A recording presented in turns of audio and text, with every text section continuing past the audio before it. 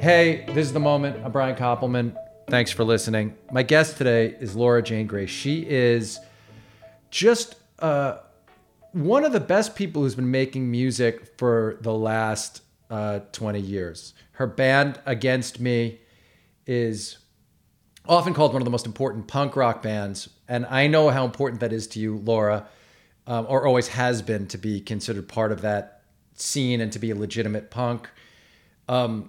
But I think in a way it limits the people who might expose themselves to the music you've been making. Because for my money, you're just one of the best songwriters in any genre making music. And if you're someone who is listening to this podcast and know the kinds of bands or musicians I sometimes talk to, if you love Jason Isbell or Justin Townes Earle or the Hold Steady, there's a lot that you'll still dig about what Laura does. And Laura wrote a memoir called Tranny that is really great, and I spent the last couple weeks reading, and I'm really excited to talk to her. Hi, Laura. Hi, thank you so very much for that intro. I really appreciate it. That's all very flattering. Thank you.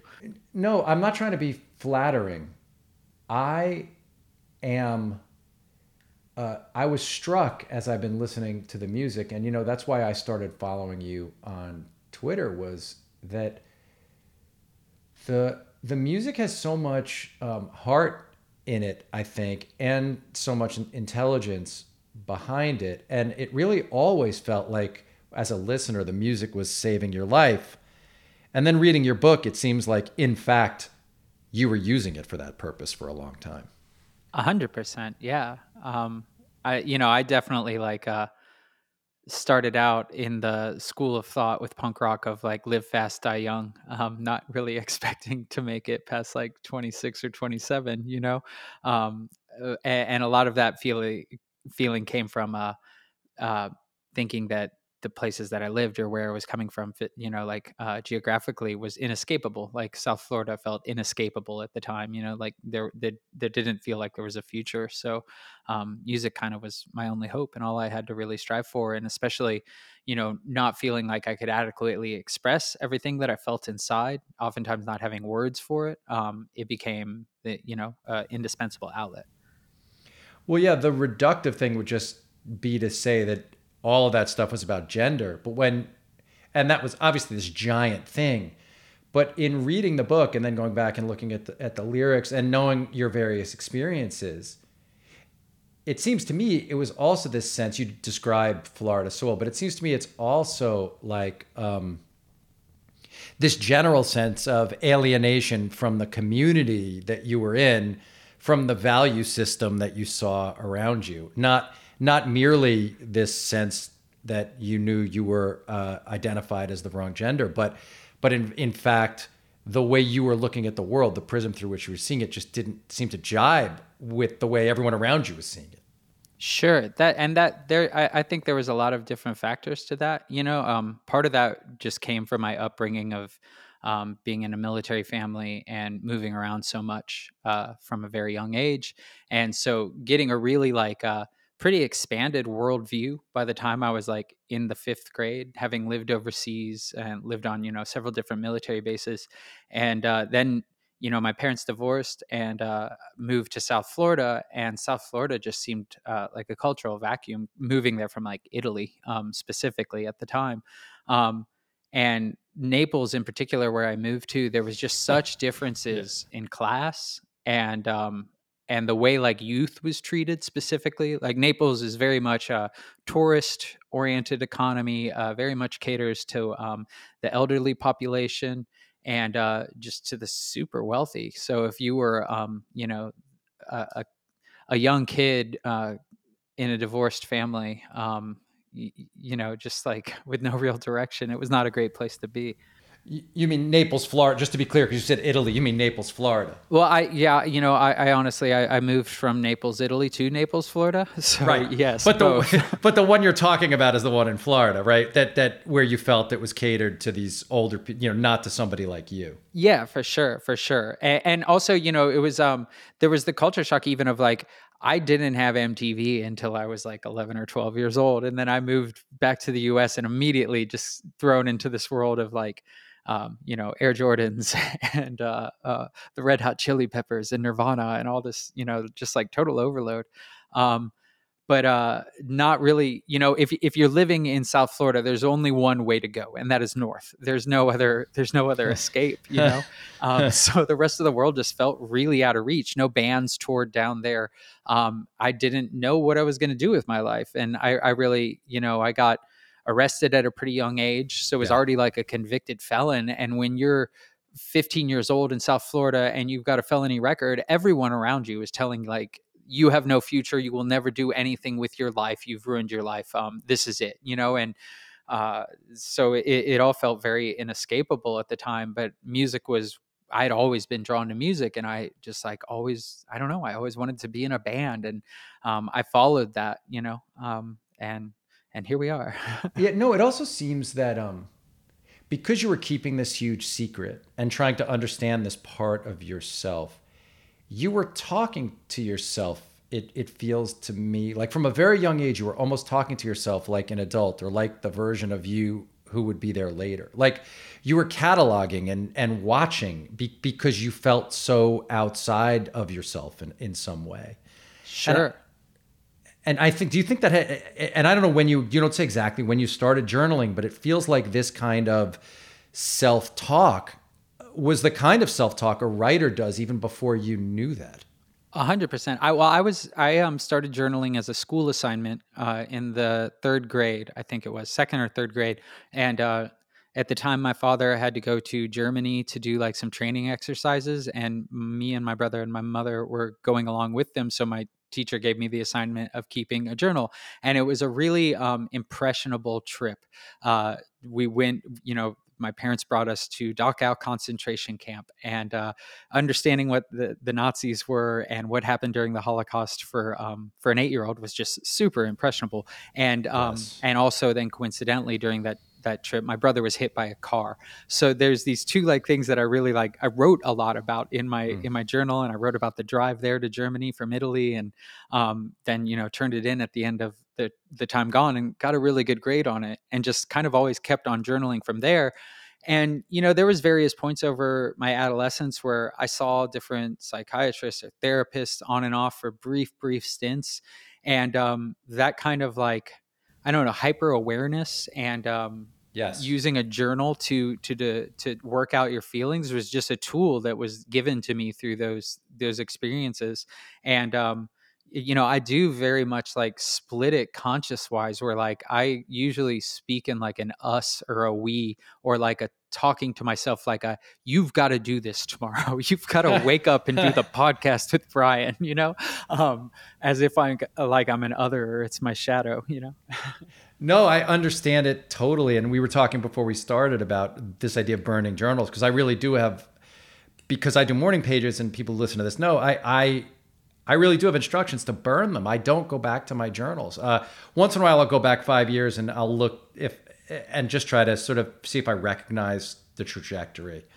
But you said you burned them after you used them for Tranny, the memoir. Did you burn them? I did. Yeah. I burnt them at my friends in Michigan. They have like a fire pit or whatever. So, yeah, I did. I held true and did away with them, and it was freeing.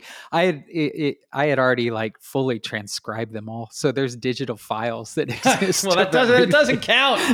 Well, I had to do it for the book, though. I had to do it for the book. The files will be corrupted. They'll be no good in like 5 years. Don't worry. Yeah, you'll have to do that thing where you heat them up, right? Yeah. To like tape. All right. Where I really wanted to start originally was to ask you how Evelyn is and how you and Evelyn are. The book gets to this beautiful place of the two of you holding hands. And, but you have trepidation as the book comes to a close and about how that's all going to be. So I just want to know, how are you doing and how are you guys, the two of you doing together? Sure. Well, any parent is going to tell you that like part of the parenting experience is doubt, and being yes. Like, I feel it. Of course. like, I'm doing a terrible job, like, or how am I messing up? But we're good. All things considered with this year, we're really good. living here in Chicago, I do month on, month off parenting. So like my Evelyn's with me this month. They're in the other room right now, actually doing Zoom classes. So remote schooling, the trials and tribulations of that. But and trying to stay sane under a stay-at-home advisory right now and being cooped up. This is honestly like the most stationary I've been in my entire adult life. So usually my schedule is like I'll go on tour for a month and then I'll come home and I'll be a parent for a month and then go back on tour. And during the summers or when she comes on the road with me. I love bringing her to travel places and getting to see the world. But circumstances are what they are right now. But we're doing as well as we can be. No, it's a beautiful part of the book when you're hoping she'll be a girl, and then she is a girl, and this whole idea of having something more than you to live for, even though there are times where you're considering not. But here's, in all these interviews I've read with you, and then in the whole book, Laura, you will say things like, okay, then I had to write a batch of songs. And then sometimes you'll talk about being frustrated at not being able to quite do what you'd hoped to do. But I don't think you ever talk about the satisfaction of having written something like Teenage Anarchist. And you never talk about the moments when, occasionally you'll talk about like some good moment on stage, but you rarely will talk about, as an artist, the thing that you do that like nobody else, like the thing that, because you say, oh, I want to go I have to write a hit record. And like 1 million people have told themselves that. Well, but then you don't do it for a week, right? You go for a week, you can't do it. And then suddenly you write, you don't even tell us that you wrote Tina. So can you just talk about when you do something like that, or when you write an album like Transgender Dysphoria, but start with Teenage Anarchist, because there's something about a 31-year-old writing a song that's nostalgic like that shows this kind of disappointment in self, but also that those things were worth it. Like, that's an incredibly special thing. And every time you've ever played it since, whole audiences of people sing along. It cuts across generations. It's like a great Pete Townsend song. So, and I don't mean that in a bad way. Great Joe Strummer song, whatever you want to say. I love I love The Who. But can you just talk a little bit about what it is when you write something, when you do something like that? Do you give yourself a moment of going like, oh, I just did something really good?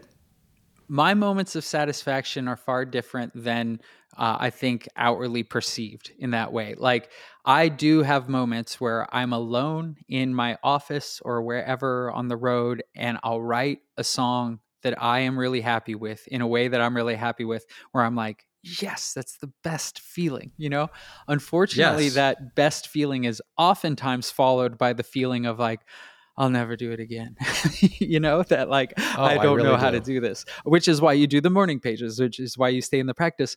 But, honestly, like things like, like the song I Was a Teenage Anarchist, or like Transgender Dysphoria Blues, or even really specifically with the book, the feeling of completion when those were done was much more of a kicking a carcass across a finish line feeling, of just. Wait, like, even as a songwriter, I understand the recording process because you really talk about that a lot and the struggles of playing. But even as a songwriter, like I want to stay in this because it's good about your head, like the head of somebody who does it. Like, so that song now has lasted so many years, right? And still, you could be with an acoustic guitar, right? If you start playing that song, the whole audience sings along, right? They sing every word.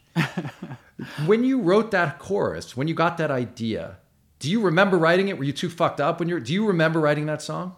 I do remember writing that song, specifically also because that song, I took kind of a backwards approach to that song where I had the title first. I was like, I want to write a song like Michael Landon, I Was a Teenage Werewolf, like I Was a Teenage Anarchist, something like that. So I could see it in my head, and I set about writing the song. But, the original version of the song, it was a strange transitionary period of the band where, it was written while we were still playing with our drummer, Warren, who had been with the band for the first 4 records. And so we had a version with him. And then before we actually went into the studio to record it with Butch, and it was our second record with Butch Vig. Butch Vig, yeah. So before we actually went into the studio, we switched drummers. So we had to like go back and kind of rework all the songs to work with the new drummer. And then we entered into the pre-production process where the song was really like stripped down so many times and changed so many times. And that was one in particular where, like, you know, people knew,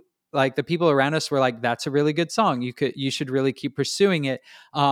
But to the point of just like keep working at it. Like the, you know, the A&R person, Craig Aronson, was just like, I don't know, that maybe double the chorus, no, triple the chorus, no, do the like, you know.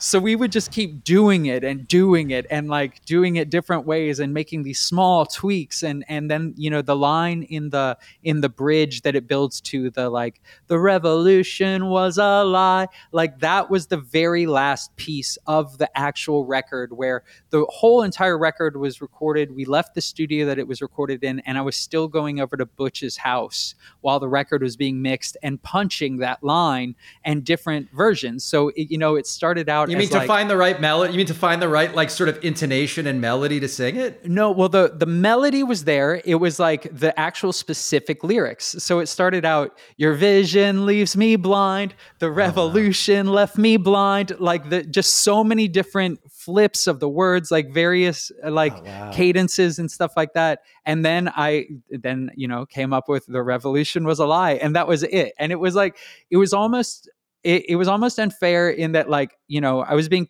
pushed to like come up with a line, come up with a better line, come up with a better line. And I came up with that one that a lot of the people who were really into the band early on in our anarcho-punk days took as like this stab in the back of like, oh, you're saying the revolution was a lie, when really it was just, you know, the fucking A&R guy and the record producer kept telling me to come up with lines, and I spat that one out. But also as you grow up, but let's talk more about this, because I like, yes, I'm fascinated by how much you care about those people who were with you in the beginning. And I understand it, right? Because part of me has always felt bad that there are so many people who love REM as much as I do, because I want them to be the band I loved on the first 4 albums, you know what I mean? Sure, yeah. So I do understand, and I understand the people who, you know, like the work Dave and I did at the beginning of our career. Like, I understand all that, but the revolution was a lie is sort of like what any grown-up fears about themselves, right? That I'm not living up to who I should be. Oh, sure. Yeah. And it works. It's a great line. It does make sense with the song, and it's right, you know, like, and I don't regret the line. I'm not saying it like that or anything like that.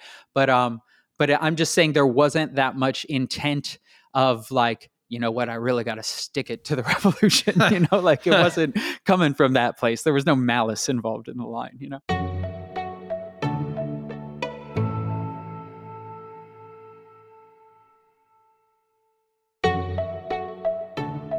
So when you write the song, it's more like there's a little bit of relief and disappointment, not a lot of joy.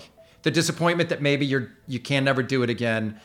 Well, relief that you kind of wrote it, but not a lot of, you didn't have a lot of like that feeling. Because sometimes writers will have at least a day or two where they're on a high from doing something like that. I really strongly believe like you're only as good as the last song you wrote. And I'm always, you know, trying to write that next song and to keep after it. So I just have gotten in the habit of not being able to rest. And really, like at that point in particular, I was a teenage anarchist. I mean, that was in the middle of, we were going through a terrible lawsuit as a band, and, you know, really felt like we were fighting for our lives as a band, you know? So we were just like, we need a hit. And so oftentimes, the like that feeling of celebration is passed over for this immediate fear of like, okay, well, how's this going to do, you know, or how's it going to go? Or you suppress it because, you know, the way it actually works from a musician's perspective is you finish this song that you're really happy about, and now you have to wait 5 months until the record label puts it out. So you just don't want to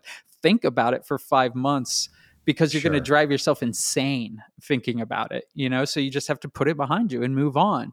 And it's similar with Transgender Dysphoria Blues. Like that was just a period of time in my life where I had so much going on around me, and it felt again like kicking a carcass across the finish line, and just like, there, it's done. Just get it away from me. Take it away. Someone else deal with this. Even a song like Black Me Out, which is like a perfect, like almost in a lot of ways, like the song you've been trying to write for a really long time. Even a song like that, you'll write it and you don't spend a lot of time thinking about, okay, I did it. I wrote one. No, other than, I get the genuine excitement of knowing I have it to record. And then once it starts the recording process, then it's like all downhill from there. But that like, I got it. I got the idea. This is going to be great. We're going to do it this time. But then, then it goes in motion and the manic episode wears off, right? Yes. No, yes, I understand all that. I mean, yes, I really do. When, I try to hold on to those moments when it feels like you've done something. Because it's like you get so few of those that when you have it, I try to like at least allow myself to enjoy them for a little bit of time before. Then it's like, oh fuck, I have to film this now. How am I going to do that? But at least I like the little moments of the little small victories. So much of what goes on, what you talk about, has to do with this uneasy relationship between commerce and art, and being misunderstood by a lot of those kind of people too. And you take yourself to task too for sometimes not being so gracious to some of the people who were whining and dining you. But when you came out and transitioned and then made, as you're making Transgender Dysphoria Blues, did the way it was received allow you any peace on any of that stuff? The fact that it's like considered by a lot of people your best record, or certainly like one of the best records you ever made.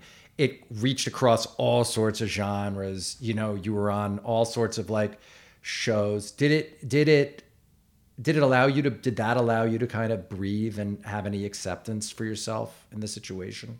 It really did, actually. In the most surprising way, it felt like really vindicating, and it allowed me really specifically to live like the best 4 or 5 years of my life. I feel like thus far, where just doing some of like the most gratifying, like epic traveling and playing these really great shows and having it feel like the band should feel, like in that way where, all these years prior where you were always like, am I really just that person who always thinks that there's a problem with everything? I feel like it could be better, to then have it be like, this is it. Like it does feel this way. It can be possible, that was great. And I'm really thankful for that. I think about it all the time, especially, right now, not being able to tour or anything. I think about it often. I'm thankful for the memories. And do you think a lot of that has to do with finally writing exactly the way you wanted to write without having to do that extra layer of calculating about what you want to reveal of yourself? A little bit, but also more of like just like a surrender, because like yes. I was really, really happy with all of the writing on Transgender Dysphoria Blues, but then like I could pick apart the recording process or some of the mix stuff or mastering stuff, whatever. I can get into the stuff like that, the perspective that the band will always have that's separate than everyone else's perception, but it was really like just like freeing in this way of like, I set a goal for myself with making the record, and then it was made, and whatever, accept it for whatever flaws there were. And the lessons there really then translated to myself of just like, I need where I was at personally of like, I got to accept myself for whatever flaws I have right now. And I just kind of got to put myself out there of like, take it or leave it. This is what life is. And here we go, and just kind of trust falling into it. In a real great way. I'm thankful for it. And you produced that album yourself, right? Because you talk about how you learned everything you could from Butch. The new album is fucking awesome. That's a solo album, and I think you made it with Steve Albini, right? I did, yeah. Thank you. And what? No, it's so good. That video really fucked me up. I mean, it really did fuck me up bad. And it's just so twisted and great. But I'm always interested in this idea of when to collaborate and when to do something on your own. And it really did feel like you were finally at a place where you wanted to just have the whole burden on you with Transgender Dysphoria Blues. And then on the new album, getting Albini in, and I love so much of his work. I mean, the PJ Harvey records just destroy me. But I'm wondering, what was the thought process? Why did you want someone to bounce stuff off of, and why didn't you want to do it yourself? And what did he bring that? I mean, he's a brilliant man, but what did he bring that made it worth doing? Well, I guess the two experiences are totally polar opposites with Blues and with Stay Alive, the new record, where at the time with Transgender Dysphoria Blues, having gone through the experience of making two records with Butch, to me, that felt like the closest I will ever get to a college education, like a university education, like working. Yeah. It felt like I'm working with a master right now, and this is the master class. Like I was paying attention. I was looking at it like what I'm going to get out of this experience that's actually worthwhile is the education here. And then after it, feeling like, okay, well, I'm not making a record with Butch, who's been my mentor for the past X amount of years. So I want to prove something, I want to prove that I can do it without the guidance, or not the guidance, but, prove that I was paying attention and prove it after having gone through the major label system of, major label that, as I said, telling you no, try it again, try the chorus this way, that way. And that uncertainty it builds in you. But with this record, none of it was that thought out in that way. This is more just I'm working with the circumstances of, I started the year thinking I was going to make a record with my band, and we thought we were going to record in Michigan, and we had all these plans, and then the pandemic hit. And so being stuck in this situation where I had been writing songs for the past year and a half, 2 years, and I had 30 plus songs, and we still as a band weren't totally vibing, knowing which direction we were going. So then seeing the year fall apart and realizing okay, well, we're probably not going to get together for a year or 2 years. And at that point, are we going to want to jump back into these 30 plus songs that I had that we weren't really vibing with? No. So what do I do with these songs? And what do I do also now where I'm just in Chicago. None of my band is here. I don't have any friends. I don't what do I do? The most productive thing I can do is keep working. And while I may be an entertainer and up on stage, most of the time, the other half of my job is a recording artist. And so, Steve Albini's studio is right down the street from me. And I very much value his approach of, it's a very working class ethic of I just myself called the studio and asked for 4 days time with him, and he responded, said he was really into it, and then went into the studio, and we recorded a record, paid him myself at the end, and walked away. So super clean. But he prides himself on being an engineer, not a producer. And I wanted that. I wanted someone who was just going to set up the microphones, make it sound really good, press record, and then not tell me how to arrange my songs. And I could just record the songs. And so that's what I did, And so did you look at him though to say, hey, was that vocal take good? Or you didn't look, you just decided on your own? No, I could tell that it was all on me, decide on your own whether or not that take was good, because I could tell that he is listening to it in a different way. And I really appreciate that. And it's a lot more, I'm so thankful to have had the variety of recording experiences that I've had. Yes. But there's an element of it where he's throwing back to the original way you record of just press record and do something, and what there'll be imperfections. Yes. And then there'll be good things about it, and looking at it a different way or hearing it a different way, where if you make a mistake, sometimes to him that's the really endearing thing about the recording. But he doesn't want to give you the opinion on that, because he's not listening to whether or not you think that there was the right emotion in something or whatever. Sure. So he was suggestive, sure, with there was one song I was which guitar should I use on this one? And he suggested a guitar, and it was very, collaborative in that way. And hell, we recorded in addition to the 14 songs that are on the record, 4 other songs that haven't done anything yet with. So we recorded 18 songs in 2 days and mixed them in another 2. So it was really efficient and really gratifying, And did you, and the songs that aren't just you, mostly solo on the record, did you play that stuff? Or program stuff, or who did that? Yeah, the I did. I programming? programmed the stuff, and I pre-programmed like a couple drum loops and everything before going in there, and then recorded like the bass lines. And there's like electric guitar in a couple spots. And you know, I recorded double versions of all those songs where there are the versions that exist that are just being an acoustic, but just for like variety and pacing on the record, I thought it broke it up a little bit. And Oh no, gave it's it- great yeah. when you get to the first track where there's stuff on it. You're really ready for it. Yeah. I think that the sequence works beautifully. I'm old enough that I still listen to I still listen to the things as albums, and so Yeah. I just like to. So when I've been listening down to it driving around, I really do appreciate when that happens. I think the two of you made excellent choices.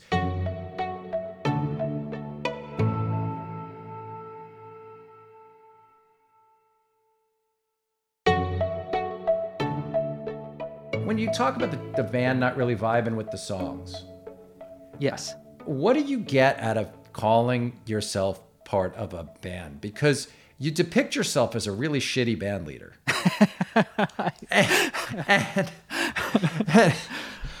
and I the whole time I was trying to figure out, like, what does she get out of this identity of being in a band? When she writes the fucking songs, she sings the songs, she's the one working with the producer or producing it. The band just seems to me to be there to resist you and give you something to fight against, which you had enough of in your life and all these other places. And I was like, this is a woman who doesn't need a band, or I don't understand why she needs a band. Way to break and it's me not down even like and the see me, original. Brian. Yeah, it's not even like the original band members. Like, and so what do you get out of it, Laura? I really like being a part of a team. I don't like being in a position of authority. I don't like authority. I don't like it. The problem is that oftentimes, no matter what within a group dynamic, hierarchies develop.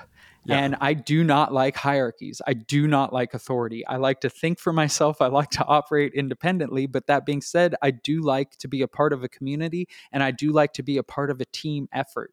And that aspect of being in a band is fantastic. And, you know, that aspect of like traveling and stuff, like, I feel like I do pretty well at. Actually, it's sometimes the creative part that I have trouble with, and the operating as a band in a studio that I have trouble with. Yeah, it's like you'd prefer to be in a gang of some sort, maybe, but because even the decision, which you don't talk about in the book, but I know lying in bed at night, you had to think of it a few times when you were dealing with all the legal problems, was there's no way that the label insisted that the whole band sign the recording contract. You could have just gotten that $1.5 million basically yourself and paid players. Yeah, but that sucks. I don't know. Like, I don't want to do that. You know, like I have like really puritanical views of what it means to be in a band and how it should be. And that's part of my problem too, you know, of like thinking that it should be this way. And, you know, a band should But be if like that's this. okay, but I have to ask you though, if that's the case, then what do you get out of the frustrations of that though, right? Because a lot of the time you would have a song that you knew was like the right song or an opinion of what should happen with the band, and then you've set up for yourself these obstacles, you know? And I'm just thinking as someone grows, like I think it's a huge sign of growth that you just went, all right, I'm making this album now, right? Even if you people don't like the songs, but would you didn't think of calling it Against Me? For this record? Yeah. No, not without the band. Yeah. And band means whichever group of people happen to be in your band at this time. I guess. I don't know. Well, I mean, it's the band, you know, it's James and Andrew and Adam. And James and Andrew and, you know, we've been playing together for the past like 15. I've known James since second day of high school, of course. you know? But that's what the band has been for the past couple years. Yeah. I don't know. I guess like I recognize you as being correct. I don't know how to explain it. That's fine. That's totally fine. But No, it's all for me from, I look at an artist operating on the level you operate on as a writer and singer and performer, and then putting yourself in positions that seem to me as an outsider, only knowing the work, and going like, man, it seems like she tries to make it hard. That's all. And so, but you recognize it. Yeah, I feel that's fine. And I recognize like that it's ingrained in me at this point. In some ways, like, you know, it's making me think of how, like, I remember early on in the band, we used to talk about how, like, you know, okay, like every band establishes what they're against, what they don't like. You know, we don't like war, we don't like poverty, we don't like racism, we don't like this, we don't like, you know, like, but so few bands say what they do like, you know, like, and especially in the punk scene. And similarly, like, I find my identity much easier saying, I don't like this. This makes me feel bad in this way. I don't like how this makes me feel. And I do not know how to communicate adequately with the side of myself that says, but this brings me joy. I do like this. And that's, you know, for better or worse, part of growing up in the punk scene, part of like whatever defense mechanisms I've built up emotionally over the years, part of being like super hyper aware observant. Like the experience of growing up with gender dysphoria makes you hyper aware in those ways. Like you're just an observer naturally because you are aware something is not quite right about me. Am I being noticed? Am I acting weird? Or like, I don't know. Right. It's all tied together, you know? You think that's all tied together and maybe part of the comfort you feel being a part of a band as opposed to only alone and out there as an individual. Sure. And even just like, you know, the relating through sarcasm or like relating in the way, like, you know, early on as a band, like we related to each other in mercilessly making fun of each other, you know, like just those stunted emotional growth that, you know, came about in whatever ways. Yeah, no, I totally understand it at the beginning. It just felt to me reading the book like there was a part where I was like, this would be so much easier for her if it was just Laura and Butch going to make a record together. You know, it would just be like a lot. It felt to me like, oh, that would be easier. But the other side of it too, though, is that like it's way more fun to play music with a band than it is to play music as a solo artist on stage. You know, like just being up on stage with an acoustic guitar, that's kind of sucks. Being on stage with a band feels awesome. It is fun. But you know, there's all the other right. And I guess there's that moment where that one drummer is like, you know, when you guys are going to get to that one drummer is like, well, you guys have a real problem on your hands, where the fact that was like a paid hand didn't hit, even though you knew that that didn't work for you in the same way as somehow the all for one thing works for you. No, because otherwise you feel like you are surrounded by mercenaries, you know, like that it's like, and there already is an element of that in some way of like, everyone's out for themselves. Everyone is just like grabbing their steak and wants to get paid. And that's a horrible way to make art, you know? Well, okay, this is good because this gets to that true believer thing, which is as much as you have some cynicism and all that stuff, it does seem to me like you're a true believer. And I think this must be why you and Springsteen have this connection, is like, it does seem like you're a believer in the possibility of salvation through rock and roll. Sure. Yeah. Which a band gives you more of a sense of, in a way, an identity of having a band behind you, with you. Yeah, I mean, the idea, I guess, like in a really idealistic, simplistic way is like, you know, I wanted to start a band to change the world and then also in turn to like change myself to like, you know, you want to save the world and you want to save yourself along with it. And trying to communicate something that you don't have otherwise have a way to communicate, trying to like make connections in a way you otherwise can't, or just even trying to get out of the state that you're stuck in, you know? That's the idea. And it is always like, okay, this next song is going to do it. This next song will save it all, you know, or this next record is going to come together. This next tour is going to be the one, you know, like, there is a little bit of that. Sure. But the true believer thing also seems to me why you care about the punk world caring about why you care about the regard in which you hold them. There's that really sad moment in the book when the kid comes up to you and Blink 182 are playing and wants you to rag on them with him because they're not like sort of as credible, and you won't sell out these people that you like, and the fan pours a drink on your head, and fucking asshole. Yeah, that's the worst thing ever.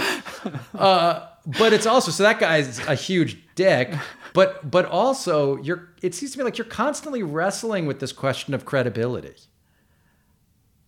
Sure. Yeah, but also I don't know, it's like feeling like, I'm so grateful for the lessons that punk rock taught me. Whether that's like the DIY do it yourself mentality, or the political awareness, the level of intelligence that I've always perceived from punk rock, and to feel like I don't necessarily like I've always held true to that in my head of like, okay, think for yourself, and I've always taken that into account. And then it pisses me off when other people, when I can see that they're just like, they're not getting it right. Yeah, I don't know. It's like, I don't know how to explain it. I'm losing my train of thought. No, I understand it. I remember going to see U2 on the Joshua Tree tour, and I think maybe it was Bullet the Blue Sky that a bunch of people objected to. I can't remember the exact politics of it. Someone listening will tell me. But there was one song which like 10% of the audience was fucking giving them the curse finger. And then they went right back to cheering after that song because they disagreed with the politics of that. But then they were, right away singing along with I Will Follow. And I was a kid, I was a freshman in college or something. And I remember just thinking, God, this is so fucked up. And you've like lived the other side of that a million times. Yeah, for sure.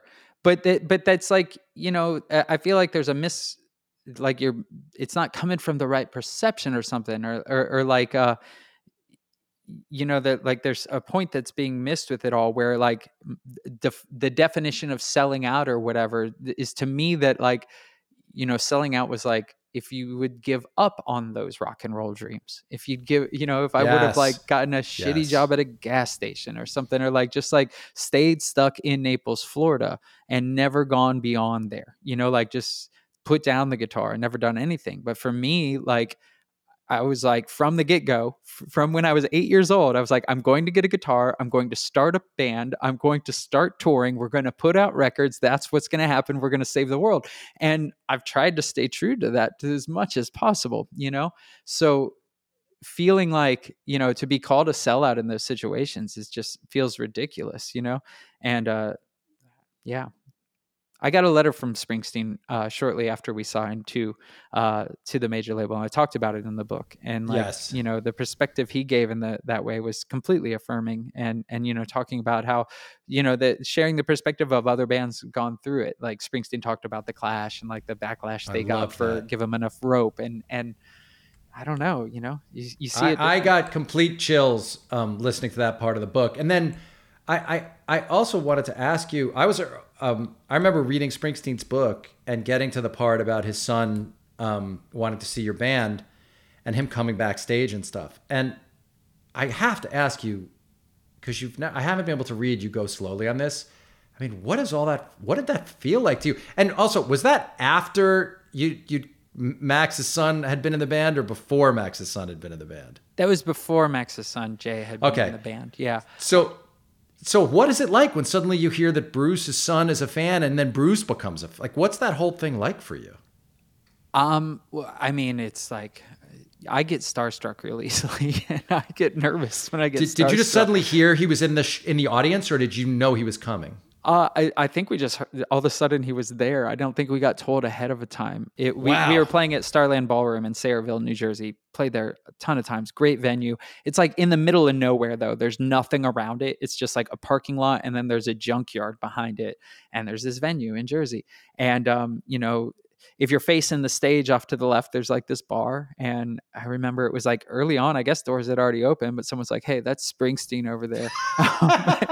And he's just like leaning against the bar and he has like a ball cap pulled down. And so I remember we all went over and like introduced ourselves and said, hey, and, and then after the show, he came back with Evan and like went round and took pictures and was super gracious, super, super down to earth. But like, I don't know what to say in those situations. I choke up. I'm just like, When you were playing the concert, were you trying I think I would be in a situation where I would just be trying so hard to either look or not look in his direction. And were you able to get him out of your head when you were doing the show? No, not at all. So Right. hyper aware of it. And it's like, on the one hand, it's like, it's a great venue. So thankfully, like, it's a great stage, great venue. The crowd was awesome. We always do really well there. So it was a good show. But, like you're up there and you're doing your thing and, you're leaning extra hard into it because you're excited and Springsteen is there, but then you're like self-conscious about,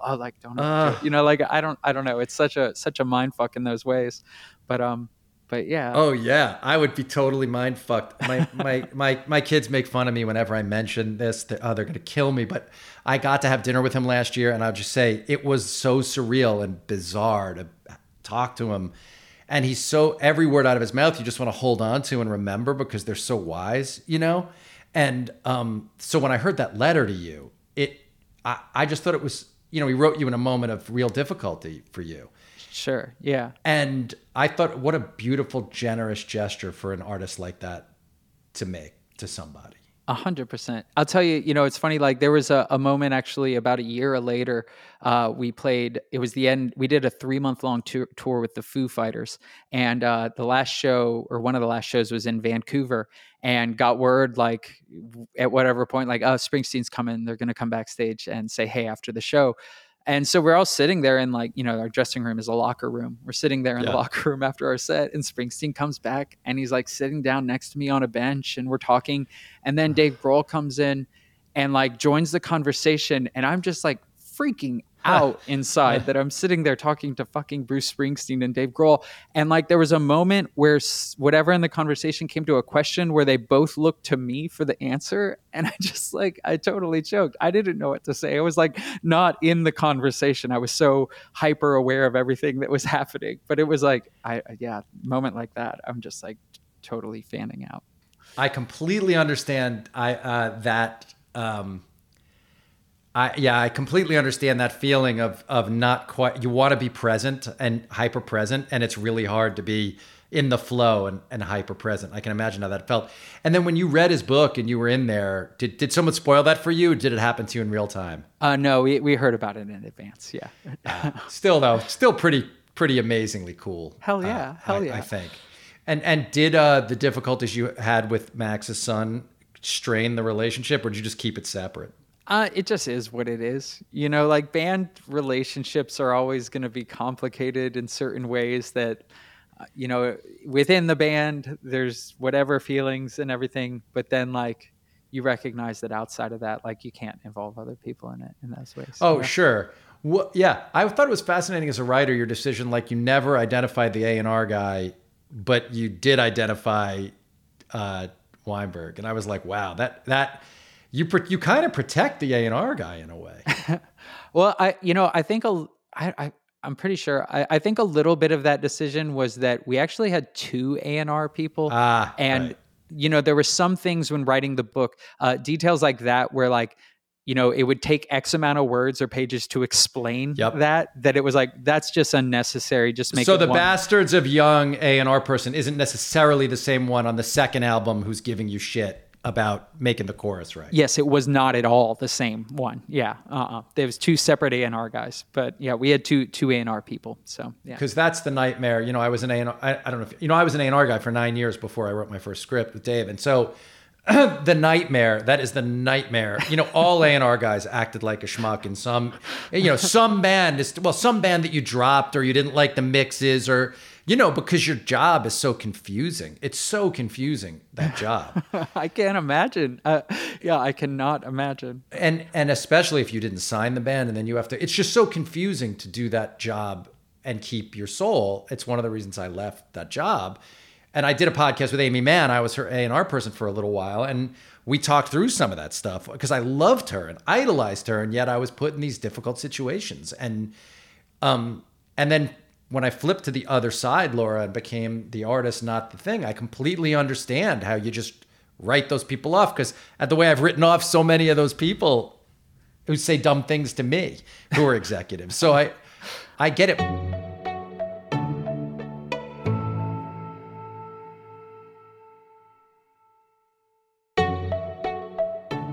How do you think about that balancing act of wanting something from these people who have resources that you need with wanting creative freedom? Well, it's tough. It's,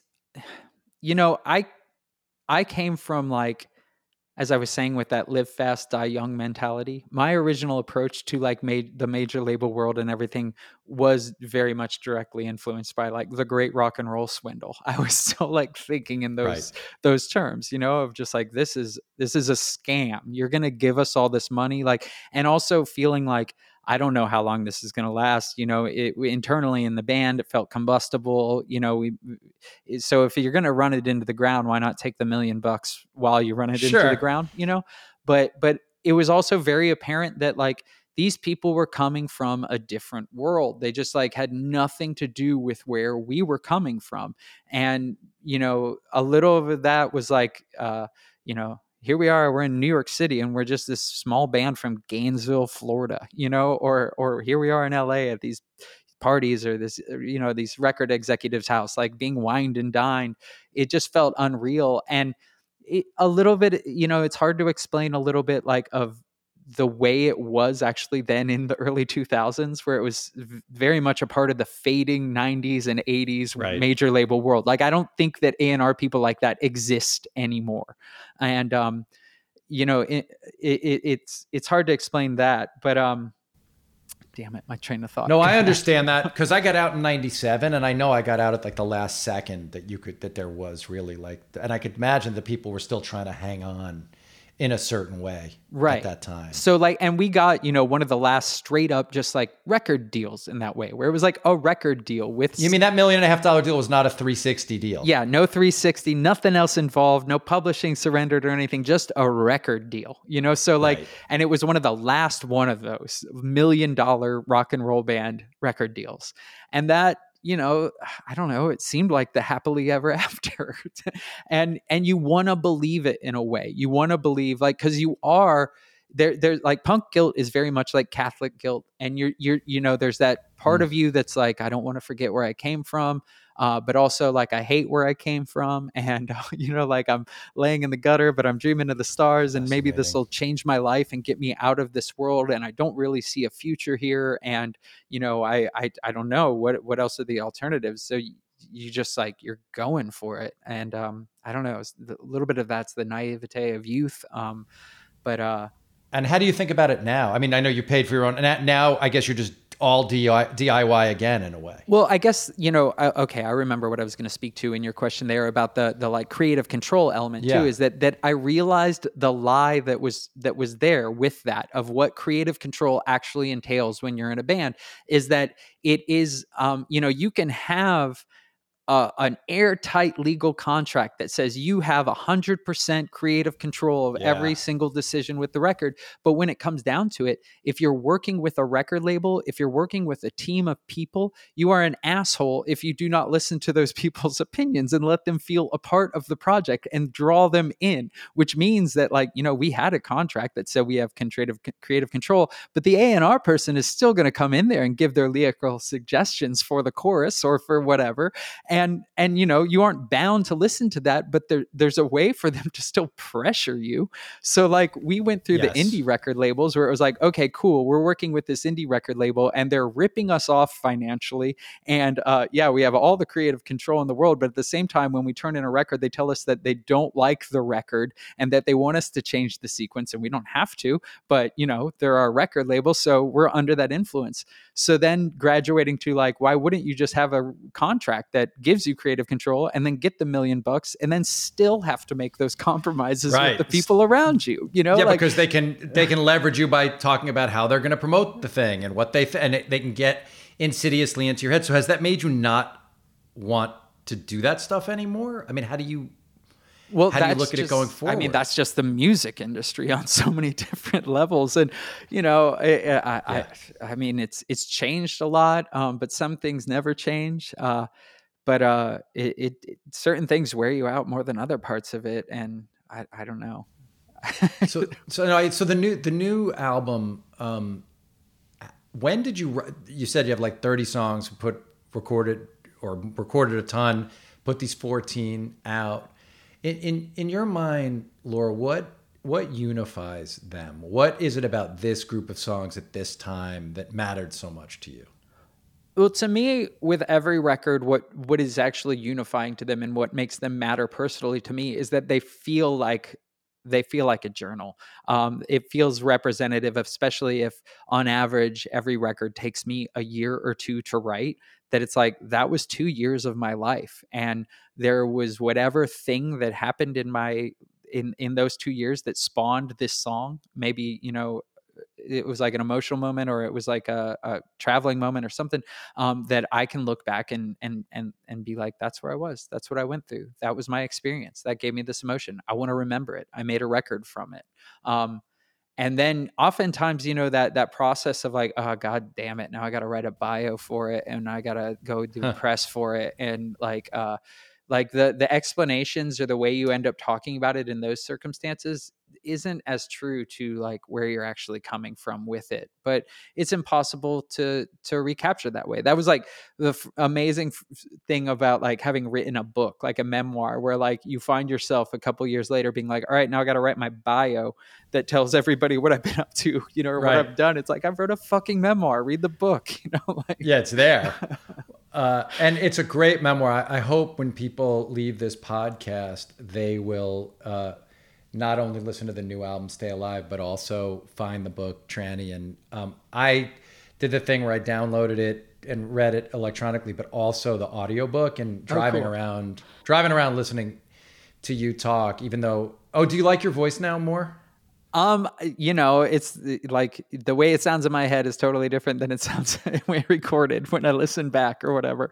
So no, not really. But I really, it was very, very good to listen to. On the other end of it, it was great. Just so you know, I really enjoyed the audiobook process, though. I'm a huge Doors fan, and there's like the scenes in the movie The Doors where Jim is recording American Prayer, and I went into that thinking about those scenes in my head, and I was like, I want to smoke cigarettes, and I want to drink, and I want to record. You were trying to have that much. You were trying to have Jim Morrison level swagger.